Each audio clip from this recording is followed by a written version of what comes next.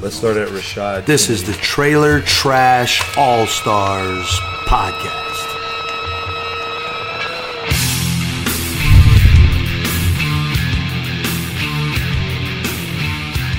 Surprise, surprise. We are back. We have our shit together. Holy gracious. What, are we getting consistent? 2 weeks in a row. Bam! Bam! Responsible. That's right. So, last podcast, we were going to talk about UFC 205, but we kind of went off on a tangent, and it got a little long. So, we're going to start today with UFC 205 because I feel like I didn't want to rush it last time, and this UFC 205 card. And I screwed up and didn't record it. And it deserves our full attention, right? Yeah, we didn't give it nearly enough time. So look, there are some literally amazing fights on the undercard. Liz Carmouche, representing Lafayette, Louisiana, versus Caitlin Chukagayan.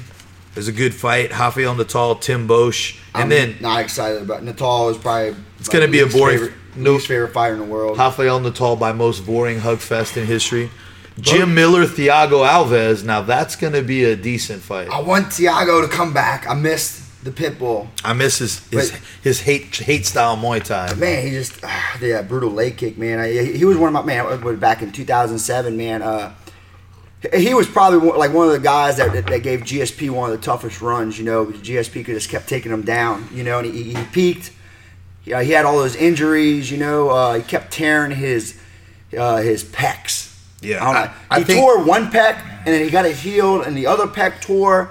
And Carlos Condit broke his nose horribly. Horribly broken nose. It was with a parry and with like an overhand elbow, and it was bad, man. He got hit, and it was just gushing blood everywhere. I hate to say this, but I feel like his career's over. He's not on the sauce. I mean, I just feel like his career is kind of done, you know? I don't mean that in a bad way. I know I'm a former fighter, so you don't want to hear anybody say stuff like that, but I just think his prime was kind of at that GSP fight. Yeah. And I think the injuries have really plagued him. And it's tear, though. It's tough to stay. Yeah, it's tough to stay heavy in the game for that long, you know. But we've seen one of his teammates, Robbie Lawler, come back from a dismal career to pretty much put together his greatest run in history, you know. Thiago has a lot of wear and tear.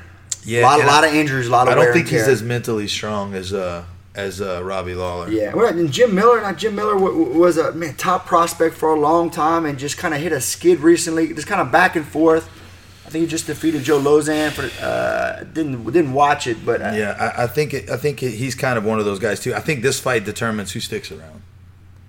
Yeah, I didn't think Jim Miller was that close to the edge, but yeah, I mean he's been kind of middle of the mall for a while. I see Jim Miller winning the fight in a grinding match, but I see Alves hurting him early. So this is at 170. No, wait. 170. Well, I don't know. It doesn't what's say. Going on? That don't make sense. I think it's 55. Jim Miller don't fight at 70. I think it's at 50. Yeah, probably. Usually when a fighter comes back, they try to reinvigorate their career. They get a new strength and conditioning program, and most probably, look, if you're gonna come back at an older age, you got to drop down. Look at Jeremy Stevens did it. You got Rashad Evans on the card. He's done it as well. Yeah. Kind of last ditch effort, you know. Yeah, and then Vincent Luque and Bilal Muhammad. I've seen a little bit from Bilal Muhammad. Really good fighter. I think he's great. But Vicente Luque, man, is just, this dude's for real. I don't know if you saw him on The Ultimate Fighter. He was on The Ultimate Fighter when it was American Top Team versus the Black Zillions. Oh, okay. He did really well. He had some great fights. He's had some great fights in the UFC so far. Really good jiu-jitsu. I think Bilal got some crazy hands. But Vicente Luque's striking is really improved under Henry Hoof over at the Black Zillions. And this could be a good fight, you know, but it's a fight of two up-and-coming 170-pounders. You know, the guy who wins this fight may get a top 15 fight. And it's a great fight to be on the card, but it's nothing compared to some of the rest of these fights. Rashad Evans versus Tim Kennedy. Oh, Muhammad. He fought Alan Jouban. Yep. That was his first loss. That was his first loss. First loss to Jouban. That's right. Okay, yeah, so Rashad, Tim Kennedy, we talked about this briefly. We talked about, Tim Kennedy. He's not that guy. He's not very active. He's doing a lot of things, and Rashad just coming off a brutal knockout, right? Devastating knockout. Bader? Bader. clown clocked him. Oh man, It was a devastating knockout, And we've seen Rashad early in his career had a granite chin. Yeah. And just over the years, it's gotten a little tougher and tougher. He's taken some shots in the gym. Obviously, Blackzilians is a tough gym, and I think he's probably taken some shots, and it's kind of showing in some fights. Bader for sure, dangerous fighter. He is the gatekeeper. He's beaten Rampage Jackson. Just beat Rashad.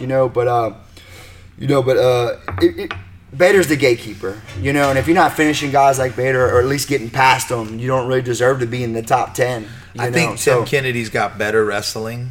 I think he's got better grappling for MMA. I think on the ground he's better. Tim Kennedy doesn't seem like the biggest 185-pounder. I think this fight's at 205 or 185. Should be at 185. But Tim Kennedy's not the biggest guy. Right. But he's really compact. He's extremely strong. He's got ridiculous cardio, and he's really hard to hold on to. I've worked out with him. Trained with him too. I trained with him, and not the nicest. He wasn't malicious to me. I've heard some stories. I've heard some Jim story. He did get on top of me and start dry humping me to death, which was kind of funny, but I'm a little ashamed about it. But him and I have trained together a lot. We knew each other for many years, and we're good friends. So I've trained with him. He's a monster. Yeah. He's a very powerful and deceptive. Yeah. It's very deceptive how good his wrestling and grappling is. You think you're going to do okay, and man, in only a couple minutes, he can really change things up. A lot of people don't know he wrestled collegiately.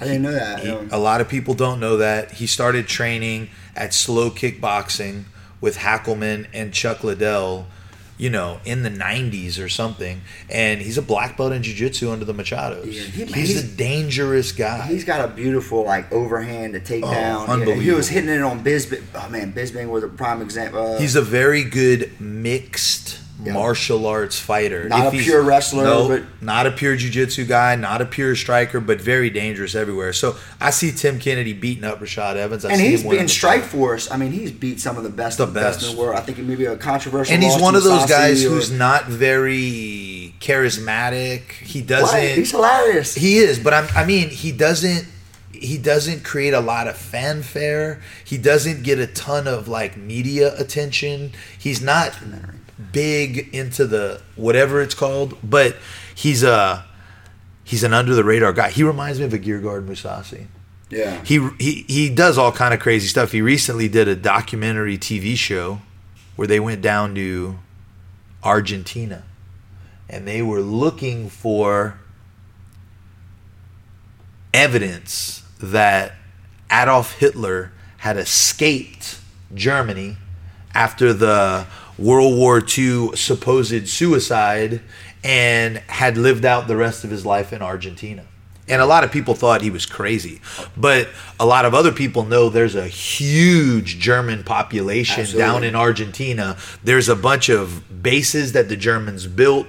There's some underground fortresses that were built. And in Tim Kennedy's estimation, 100%, no doubt about it, Adolf Hitler was in Argentina post-World War II. They found genetic evidence and all kind of other, which is crazy. Yeah. Just literally crazy. Well, there was a lot of speculation on how he died. Was he burned? His body was never recovered. Did they burn it? Did they blow it up with a grenade? But we digress a little bit. Hey, I love it. Hitler, kind of the same thing. But in any way, the next match I've been waiting for many years. I really hoped this fight would be Khabib Nurmagomedov versus Dustin Poirier. But unfortunately, it's Khabib versus Michael Johnson, who recently beat our friend. And so, I understand it's competition and everything like that, but I just want to point out for the record, I hate Michael Johnson. I always will. I hate your face. I'm still bitter. Still bitter. We'll always be bitter. You got lucky. It's not, I just don't want to talk about it. That was the best Michael Johnson that ever showed up. That was the best Michael Johnson. And he caught Dustin with a great shot and accidentally won the fight. It was the only way he could have ever won that fight. And he accidentally won. No problem. Yeah, Dustin was 1-2 in and out, and I think Dustin was waiting for that big counter, and then Dustin just committed with that third punch, and man, that punch weaved through Dustin's hands and just found him, man. Look, when you're committing, when you're coming forward, and someone stops and posts and drops their weight and fires a big, I think it was a big hook or a You're big exposed. overhand. Yeah. You know, not coming down the pipe, but slipping through the gloves. What you gonna do? Khabib Nurmagomedov currently stands at 23-0. Arguably the most dominant lightweight in UFC history. His career has been littered with injuries over the past 2 years. We have been waiting for him to come back. He has talked an enormous amount of trash to Conor McGregor and others. No one talks smack about Khabib Nurmagomedov. He's lurking in the shadows, man. Because nobody wants to fight this gorilla monster. Even Daniel Cormier and Cain Velasquez have both said on record he is a terrifying monster to train with. Yeah. And he's 100 pounds lighter than them. So, you know, don't get me wrong. Michael Johnson's got a swinger's chance, but I see Khabib grinding him out. Rule of thumb, if I cannot pronounce your name, I'm not messing with you. Yeah, that's a good rule of thumb. Just rule of thumb. I'm excited about all the Russians coming out of AKA. I think they sent Crazy Bob Cook over to Russia with maybe some visas or something. Yeah, some visas and some cash and some candy or whatever, and they're just trucking. Yeah, maybe these heater, Russian sambo monsters. The real person that's bringing all these Russians over here from AKA is Khabib Nurmagomedov's father.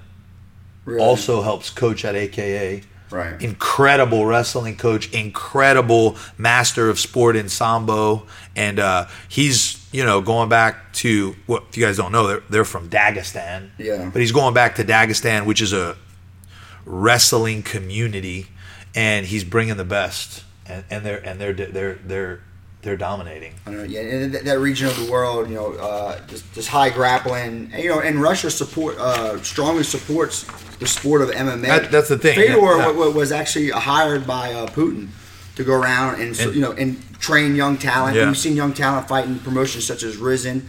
So when you have a country kind of putting time and energy into a sport, that's a lot. Some monsters. Obama supports basketball, Obamacare. Cool. Yeah, that's a problem. In any case, the next fight we got is this fight. I feel like could be the main event on any card.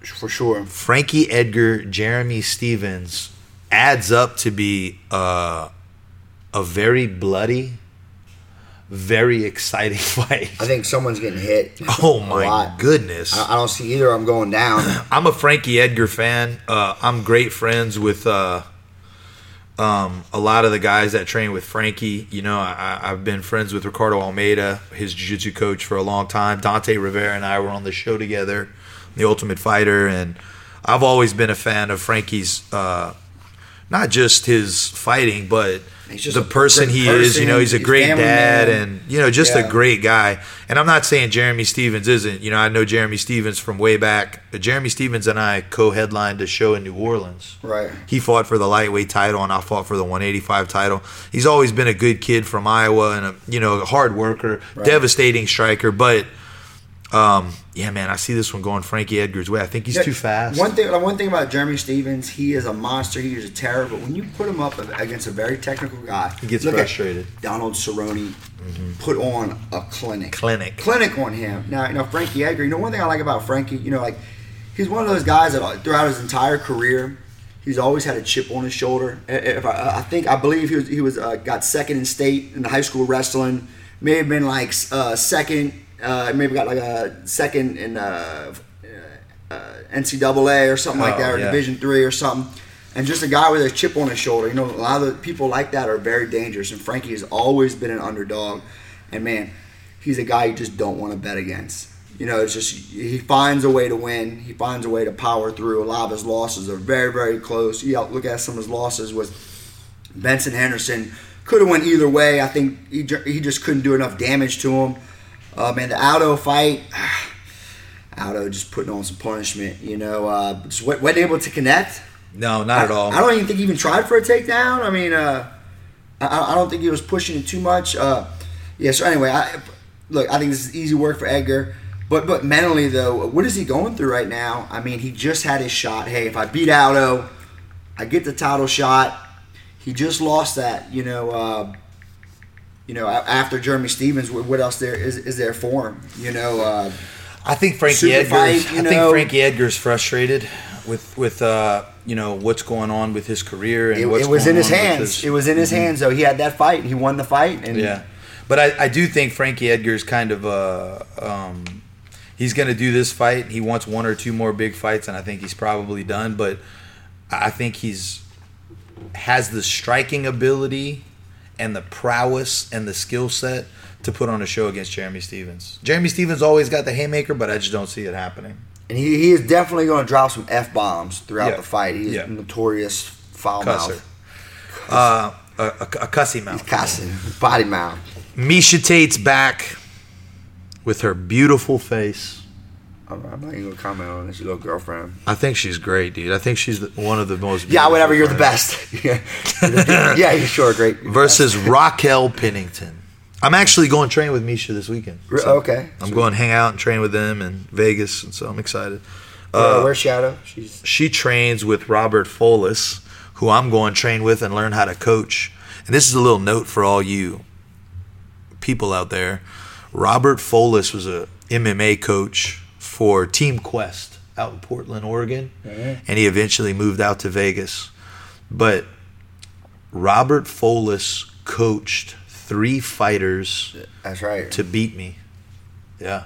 You got your number, Tim. Yeah, he got my number, man. No, he coached. Coming out of Oregon right now. He coached Chael Sonnen first, then Nate Quarry, then Ed Herman. The funny thing in the Chael Sonnen fight, you did give an interview in a wife beater.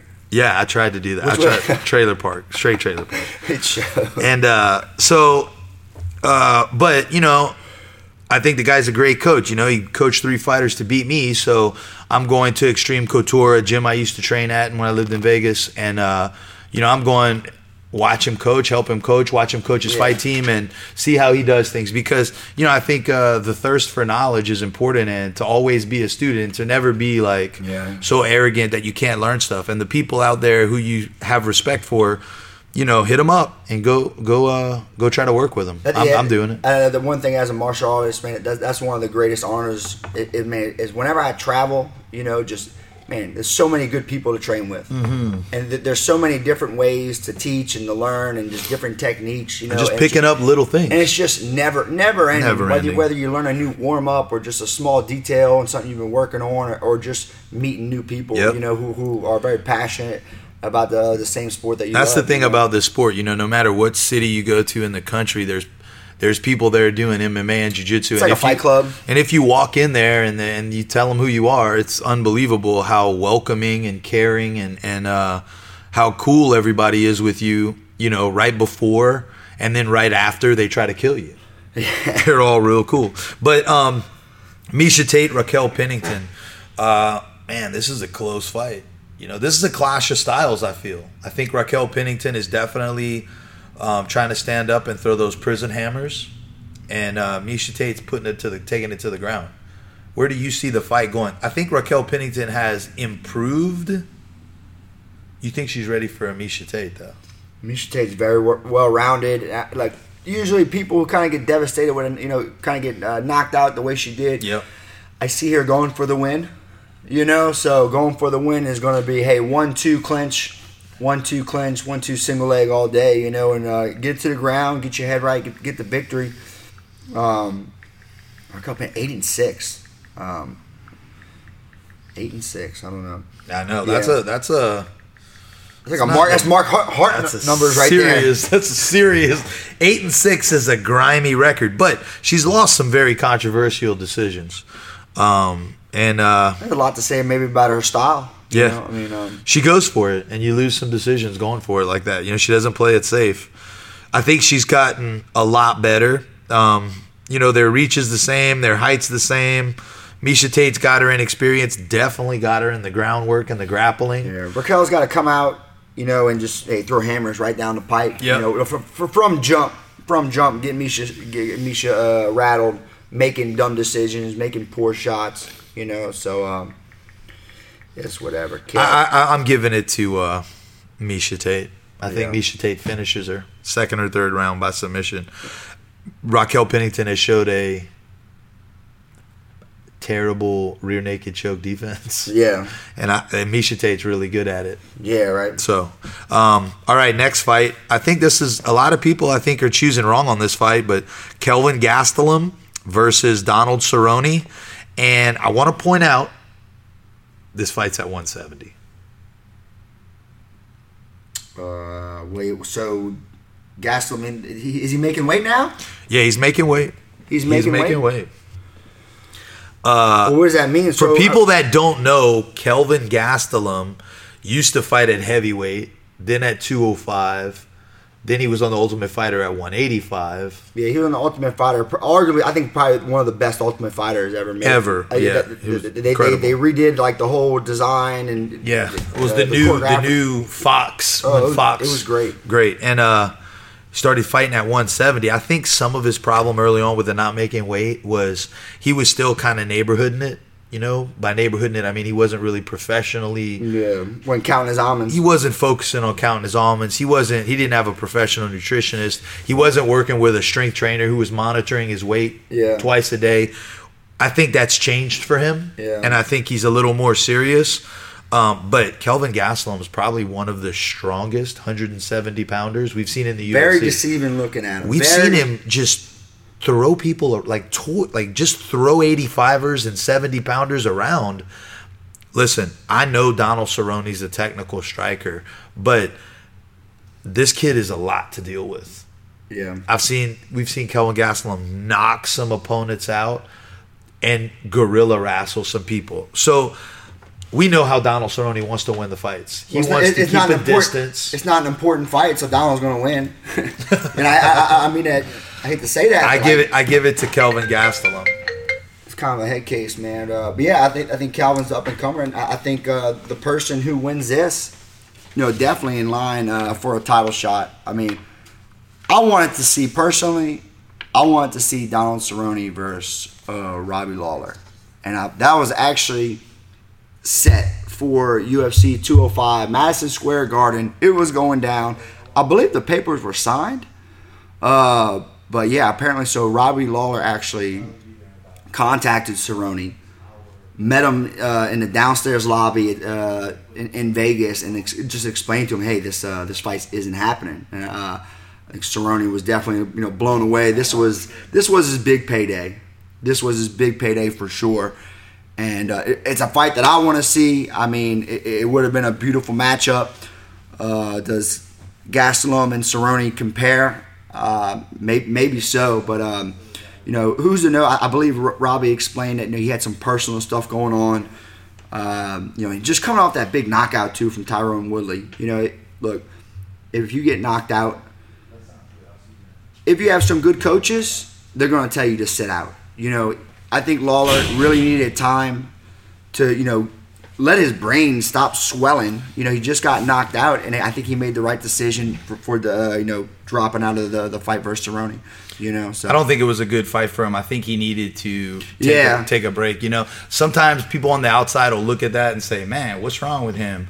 But you just don't understand the effects of long-term concussions, brain damage, getting hit like that, and brain bleeds, and it can affect the rest of your life. And there's no reason to risk it for just another fight. I want to see Robbie. I mean, I want to see him stop soon. He's done enough. If you're a fight fan and you've seen what he's done for the sport and the stuff he's given his body to the sport for our entertainment, and it's something that he's never going to get back. So hey, a couple more, buddy. Let's be done with this. Yeah, let's be done, man. Move on right in the right direction. Weidman versus Yoel Romero. I just don't even know why this fight's happening. Yeah, I mean, I like the funny story. I think when Dustin fought McGregor, Yoel Romero fought Tim Kennedy, and I remember there was a controversial decision where he sat on the stool and all this stuff. I remember the whole crowd was just booing him, and he gets up and says, "America and Jesus," and everyone just goes and just goes ape shit. Just totally won the crowd over. Crazy. Say America and Jesus, you can go no wrong. But Weidman versus Yoel Romero, was suspended for some false positive on some multiple times. But it was I think that this recent time, it was proven a false positive, kind of the John Jones situation. But unfortunately, the damage is already kind of done. As far as his reputation with. I'm not a big fan of his fighting style. Very boring. Very boring fighting style. I thought Jacare actually beat him. I did too. I think Weidman has much more tools as long as he doesn't try any of that spinning stuff that got him jacked by Luke Rockhold. No, they'll never let that go. This fight can go one of two ways. If Chris Weidman controls the distance and Chris Weidman controls the fight, it's going to be an entertaining fight. If Yoel Romero controls the fight, we'll probably go to sleep. And this is going to be a tough card to have a boring fight on. No, Weidman's, what concerns me about him is he's just kind of banged up. I know he has multiple knee injuries. Yep. And I don't know if I think he may have had some serious surgery done, but I don't know. It just kind of concerns me. Like I just saw kind of a hole in his striking when he fought Vitor. I didn't expect Vitor to kind of bring it to him like that the way it did. So, that's of concern. For sure. I see Weidman pulling it together. I think he's a gifted athlete. I think he's pretty incredible. I see him pulling it together. I could be wrong, but I think he's going to pull it together. Right.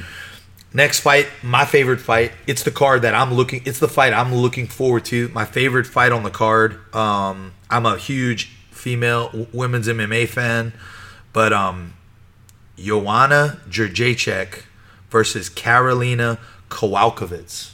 Now, both these chicks 12-0, 10-0. Kowalkiewicz is the one who submitted Rose Namajunas. She's beaten numerous chicks. Heather Jo Clark. Does she have a kickboxing background? I'm sure, though. She's from Poland. She has some type of background. It's kind of unclear. I don't think she has the 6-time world champion accolades that Joanna Jędrzejczyk has, but she definitely has a much better wrestling, grappling, and jiu-jitsu game than Jędrzejczyk. But, man, Joanna has just shown a precision striking. That is, what she did to Claudia Gadelha was unbelievable. She lost the first 2 rounds against Gadelha and then came back and just beat the brakes off of her. Really beat her up for the good 3 rounds. I think Joanna's here to stay, but I can see Karolina winning the fight. I'm excited. I think female MMA, to me, is one of the uncharted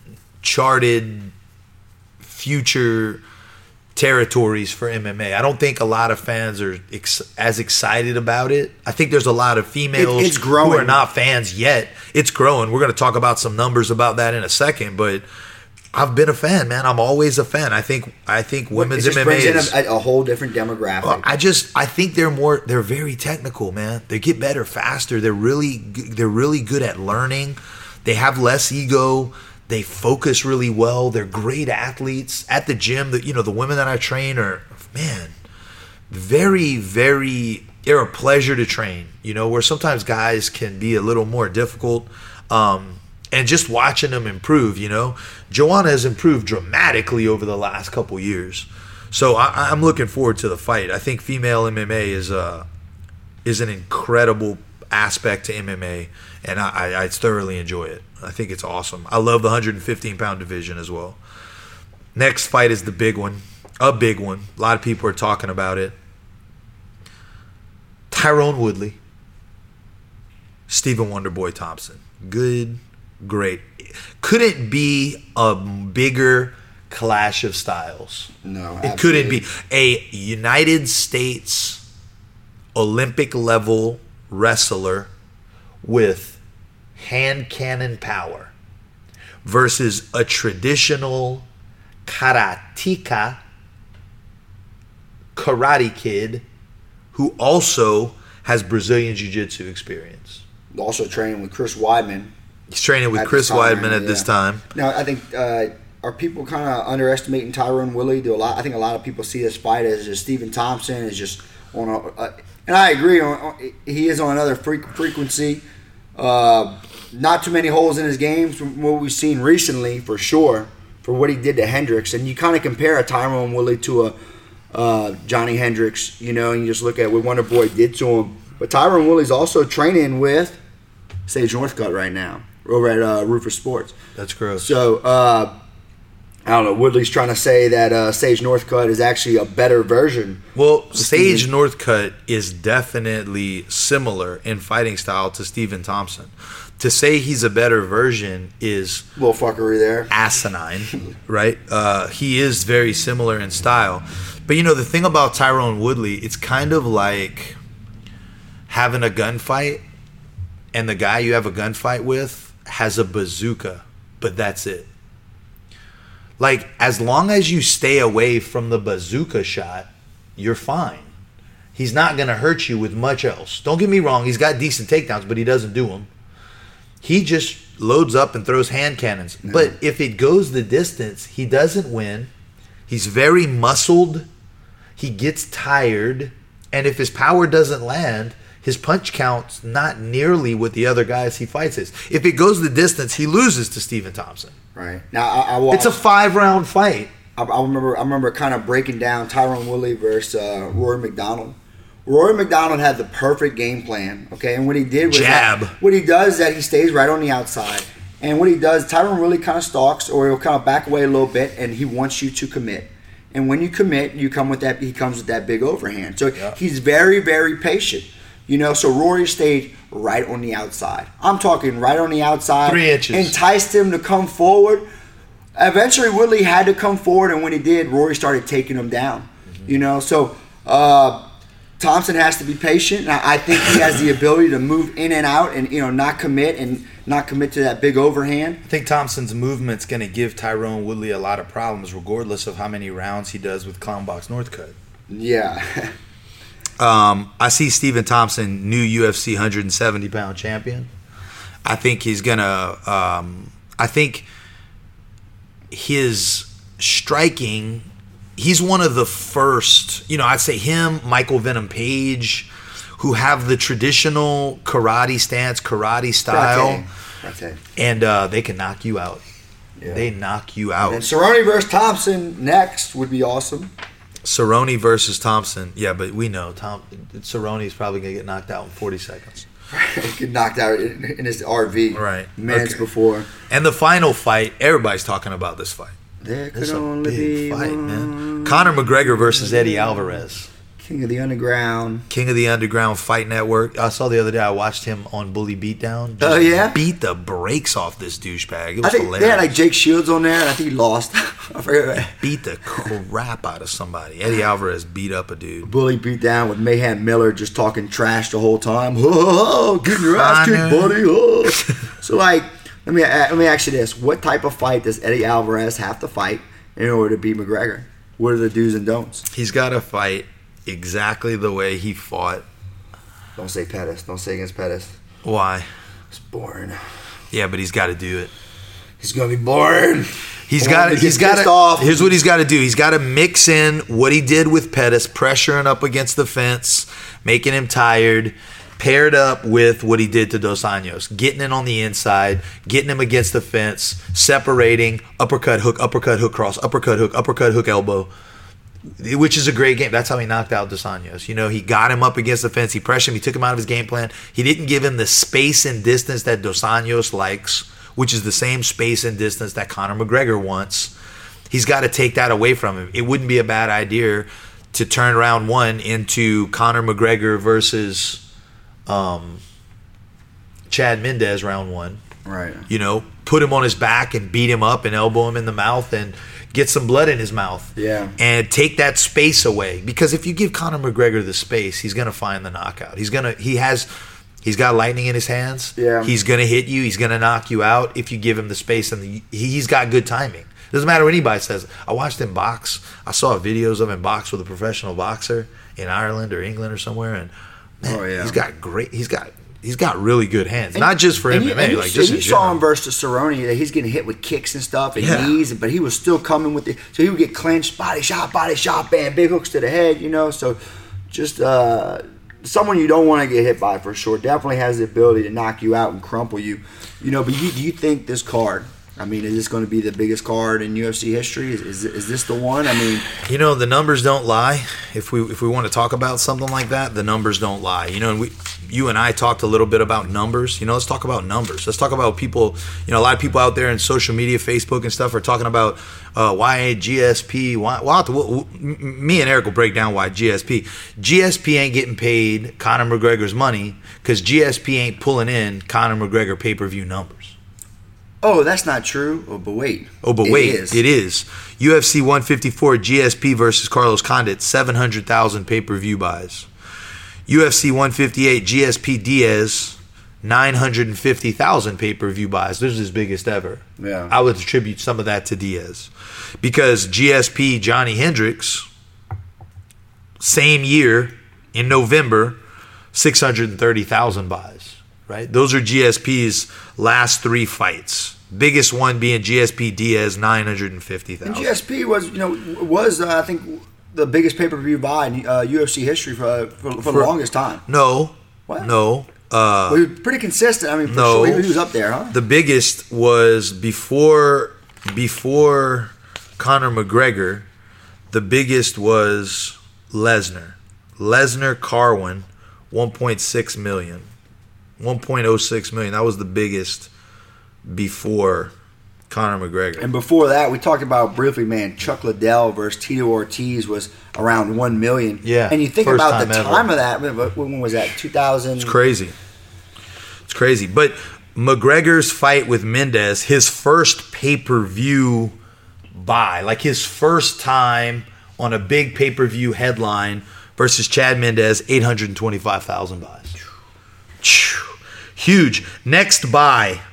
His next buy with Aldo McGregor, 1.2 million buys. He literally doubled the buys of GSP Hendricks. Doubled the buys. Conor McGregor Diaz, we said GSP Diaz was 950. McGregor Diaz, 1.6 million. 1.6. Almost double. That's crazy numbers. So GSP, you want McGregor number. Yeah, but you're not making McGregor money. Next fight, McGregor Diaz 2, 1.65 million. Yeah. So the biggest in UFC history so far, 1.65. Yeah, so GSP, has been out for some time. Now he wants to come back, and he's asking for this insane amount of money. Yes, his fight would be huge, but what number? I mean, do they need him? The UFC need him? Nope, they don't need him. They're not going to give him the money that he's asking for because the truth is the numbers don't justify it. Is he worth the keep just to keep Bellator from getting him? Not for that money. Yeah. Because I'll be honest with you, I don't care if he comes back or not. You gonna watch him? I don't care if. I'm not. I was never that big of a fan. I just never was that. I think he's amazing. I think he's a great fighter, but I'm just not a humongous fan. Josh was talking about that. How even people today. Mm-hmm. You ask a young kid who George St. Pierre is, they don't know who he is. Another number Eric and I downloaded this pay-per-view buys Business of MMA paper, and some other numbers we noticed that are pretty incredible is Rousey McMahon in 2014 brought in 350,000 pay-per-view buys, which isn't great, but for a female headliner, right? And it beat Barao Faber too. And so what we're looking at, it beat Hendricks Lawler. What was her next pay-per-view? Rousey's next pay-per-view versus Kat Zagano, which lasted like 10 seconds, was 600,000 buys, which beat Pettis dos Anjos. It beat Johnson versus Cormier. It beat Velasquez Verdum. Did great, It almost beat Anderson Silva Diaz. Yeah, and you're watching, Ronda's pay-per-view buys go up by 25%. Absolutely. Every single time. Now, next time Ronda Rousey's out, Ronda Rousey versus Betch Correra. That's where she knocked her out into doggy style position, if you remember. Yeah, straight face first. Face first and then straight out of Compton. Face first, ass up. Oh, bad one. 900,000 pay-per-view buys. Everyone saw that. Female, 900,000. Could she do more? Rousey versus Holly Holm, November 15th, 2015. 1.1 million pay-per-view buys. Yeah, she's just going up and up. Gracious. It's going up and up. I mean, can it get any better than that? I mean, I don't even know if it can get any better. Yep, it does. She comes back, she's 1.5 easy. So that was a year ago. Rousey Home was 1 year ago. About. Here's the deal. July 9th on my birthday, UFC 200. Tate versus Nunes was the headliner. It's hard to say that Tate versus Nunes pushed UFC 200 to this number. That's not true. Even though they were the headliner, there was a lot of the great fights on that card. The only bad thing about that card was the baby shit yellow mat. Was the only bad thing about that card. If you remember the baby shit. Yeah. Why? It was terrible. Why? I think they tried to go gold, but it was baby shit. It was terrible. But 1.2 million buys for Tate Nunes. A great card, too. Great card, too. Amazing card. And then, of course, McGregor Diaz 1.65. What we're seeing here, though, is GSP doesn't pull quite the numbers that he behaves and acts like he does. And I'm not quite sure he deserves the money he's asking for, because if we're talking about business, he's not doing that kind of business. It's the way Conor McGregor's doing business. So you don't give Conor McGregor money unless you're doing Conor McGregor numbers. Yeah. And being out of the game for that long, I just don't see it as a realistic request. Well, what do you think? Yeah, I mean, I just think he's trying to make what McGregor's probably pulling in about $10 million a fight, something like that. Yeah. And GSP was making a couple, $2-3 million. Yeah, I believe. I mean, keep him at at that same amount, 2-3 million. He will bring in some numbers. Look, absolutely. I'm not saying he's not going to bring in numbers. He will get $1 million buys. But is he going to bring in the numbers that they need him to bring in to justify a $4 to $5 million payday? I don't think so. And then AOC's got to put up the money to promote him, bring him back, hype him back up. Essentially, you have to reintroduce a new product into the market. It's not like McGregor's is steamrolling right now. Yeah. You have to take time and invest time and energy and marketing, publicity, and back into GSP. I mean, sure, he has some history, but it's a lot. It's a lot of work. Yeah. It's a lot of work, and there's too many other options on the table right now. You don't need them. You don't need them. You don't need them. Sport is growing. Yeah. So let's talk about the new criminal enterprises in America, mainly the presidential election. Yeah, man, it's crazy. Recently, I watched a thing by Michael Moore, who I for sure thought was hardcore Democrat. Yeah, I was not a big fan of that guy, for sure. And he came out and 100% in a Facebook video. If you haven't seen it, go look up Michael Moore, Donald Trump on Facebook. I get my news from Facebook. There's a huge talk he does about supporting Donald Trump. And the reason he's talking about supporting Donald Trump is because he says Hillary Clinton is the establishment. She is the enemy. And he also talks about a cool thing where Donald Trump went before the Ford Motor Company and told them if they move production to Mexico, if he becomes president, he's going to charge them a 35% tariff. I'm not sure if he can legally do that. Crush their company. I like what he's saying, though. Yeah. He's not making friends by doing that. That's for sure. I think they're both criminals, and we're in a horrible position. Some people say, well, then we should just vote for Johnson or Jill Stein. I don't think that makes any sense either.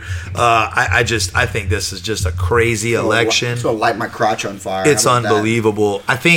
I do think, in my opinion, Hillary Clinton is a representative of the establishment and is a representative of one of the most disgusting families who is ruining the whole world, the Rothschild families. I'm going to read this to you. This is a little bit... We're about to get conspiracy theory. In 2000, there were only 7 countries who did not have a Rothschild-owned central bank. They were Afghanistan, Iraq, Sudan, Libya, Cuba, North Korea, and Iran. I feel like we should have some dark music. I don't think it's a coincidence that these countries, which are listed above, are still being under attack by the Western media. Since one of the main reasons these countries have been under attack in the first place is because they do not have a Rothschild-owned central bank yet. The first step in having a central bank established in a country is to get them to accept some outrageous loans, which puts the country in debt of a central bank and under the control of the Rothschilds. It's just crazy. 2003, of course, we went to war with a number of these countries, and in 2003, the only countries left on there were Sudan, Libya, Cuba, North Korea, and Iran. Of course, Afghanistan and Iraq, we went to war with and got them centralized in that time between 2000 and 2003. Since then, Sudan has been in the news. They're now under the central bank. And we've been having tons of problems with Libya, who's also now under the central bank. The only countries left are Cuba, North Korea, and Iran in the world.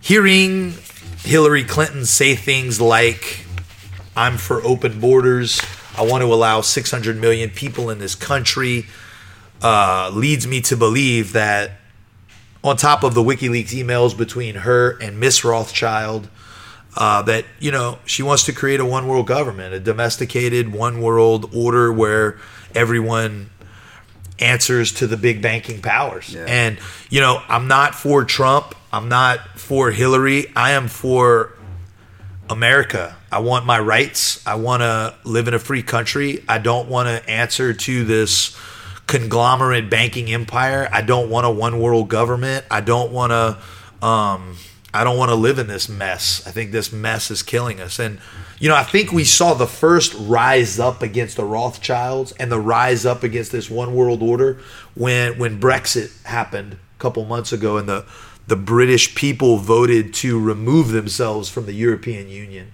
That was the first time anyone stood up to the establishment. You know, I think Donald Trump is his ticket is that he's trying to do that. He's going to shake things up. He's trying to shake things up. Look, I think he's crazy though. I think he's nuts. I don't know if it's for the good. I don't want him to necessarily be my president either. It's a change up. Yeah, it's nuts. It's a crazy scenario that we're living in our country right now. It's ridiculous to watch what's happening. I'm scared for my kids. Get out and vote. Yeah. Get out and vote November 8th. You know, that's the one thing they can never take away from us. Well, I guess they can one day, but, you know, for now, we still have the right to vote. Does it matter? Or does the Electoral College determine it? Well, yeah, I mean, it's kind of just discouraging, you know. It's discouraging. There will be controversy, though. This is not going to. I mean, this whole thing is just going to be ugly. Now they're trying to say that Hillary, you know, that Obama knew about, you know, Hillary's emails, that, you know, that he knew for a fact that she was sending stuff from an unsecured server, you know, and you know, that was allowed, you know. So I don't know. And then it's just getting real deep with all the trash talk about Trump and just him grabbing women by the meow and all that stuff. It's crazy, dude. It's like. And anyway, it's hilarious. We're like in the Wild West again. Yeah, I feel like I'm watching like VH1 or something like that, like Real Housewives of Washington D.C. or something like that. That's a fucking joke. But in any case, that's our life. That's our future. You know. So thanks for listening to the Trailer Trash All Stars with Crazy Tim and Eric. We'll see you next week. Peace.